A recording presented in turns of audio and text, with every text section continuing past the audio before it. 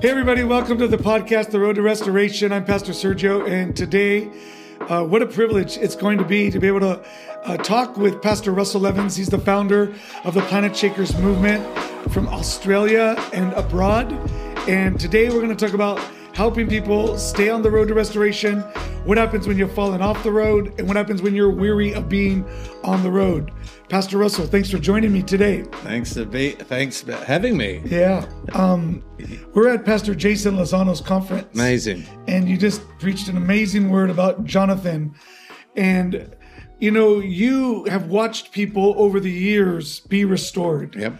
I mean, thousands and thousands of people that you've watched over the years.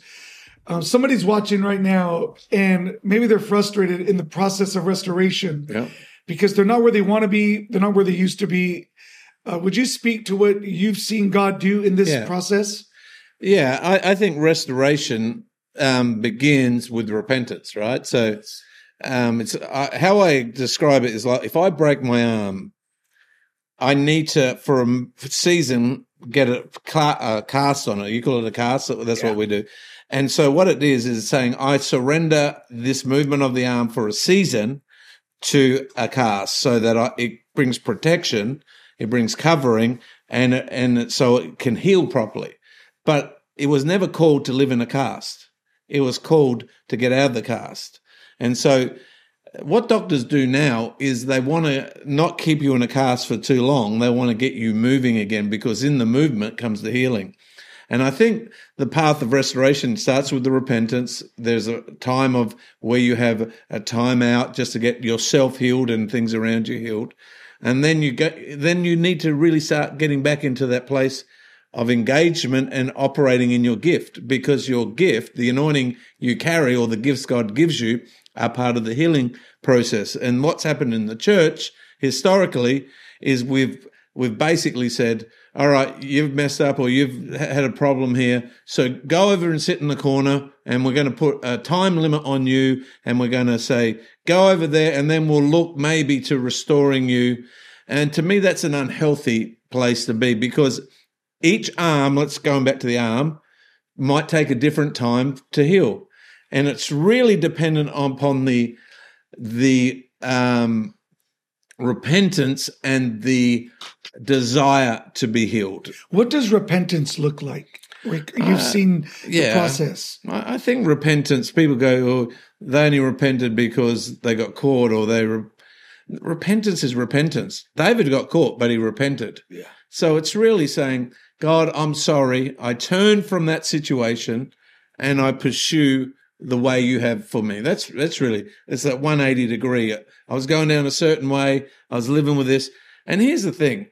I have a friend of mine who wrote a book, and he wrote a book called Shame Off You. What religion does and what the world does is it tries to put shame on you. And so, but God says shame off you. As soon as I repent, I'm forgiven. Now, yes, there's consequences to my action. However, the whole desire of a father is to restore them to the position they created them to live in. All right. So it's not to take them on this arduous journey that takes forever, and now you're worthy to be my son. No, look at the prodigal son, and the father is waiting for the son's return. The son has to come to a place of repentance. He comes back and says, I've messed up. I'm not even worthy to be your son. The father doesn't even interact with that. He says, no. Get the fatted calf, get the ring, get the robe, get the sandals. You're not a slave, you're a son. So the father is saying, I'm welcoming you back into inheritance. Wow. And so now, when people get back into their inheritance, what have you seen historically? Do they go back to the same place, or the same person? Or have you seen, when people process and go through the process, have you seen God take them to a new level? Yeah. So you have people say, well, they'll never be as great as they were in their previous season because there's now a scar on them or whatever. God doesn't view that like that. If you look all through Scripture and you see people who have messed up, and then what they go into the next season if there's repentance. You see Samson, he defeated a whole heap of people in one season, messed up, but in his last season, he had the greatest victory he ever had. And all through Scripture, Jonah, he was a great prophet, ran from God, came back to God, and saw in his second season a greater move than he had in his first season. And so all through Scripture, is amazing to me is David in the New Testament, there's no mention of his mistakes. There's all a mention about what he did as a son of God, a person after God's own heart. So all through Scripture, Moses killed somebody and then becomes a deliverer of a nation. So I can't see in the pattern of Scripture that people who come back should be coming back less. In fact, in my brokenness, my dependence will be greater. Yeah. And if my dependence is greater, then God is able to move more. It's really about perception, because, think about Jesus. It says in his hometown, they did not honor him, right? So he couldn't do a mighty work. The issue was never with the gift. The issue was with the honor. So I think what sometimes hinders people from going into where God wants them to go is the honor of people around them to what God has put on them, because they live with a religious mindset and they think, how I describe it is this: God doesn't have degree of sin, so what we do is we rate sin. The thing that God says, the Bible doesn't say God resists a sinner. He invites a sinner. What God resists is the proud. Ooh. So you got people who are judgmental and they might seem like they're fruitful, but God is resisting them because they're prideful. I had a friend of mine, and he came in from the movement denomination and joined our church and became a pastor. And they sat him down for the interview, and they asked him about his moral life, and they asked him about how he was in all this.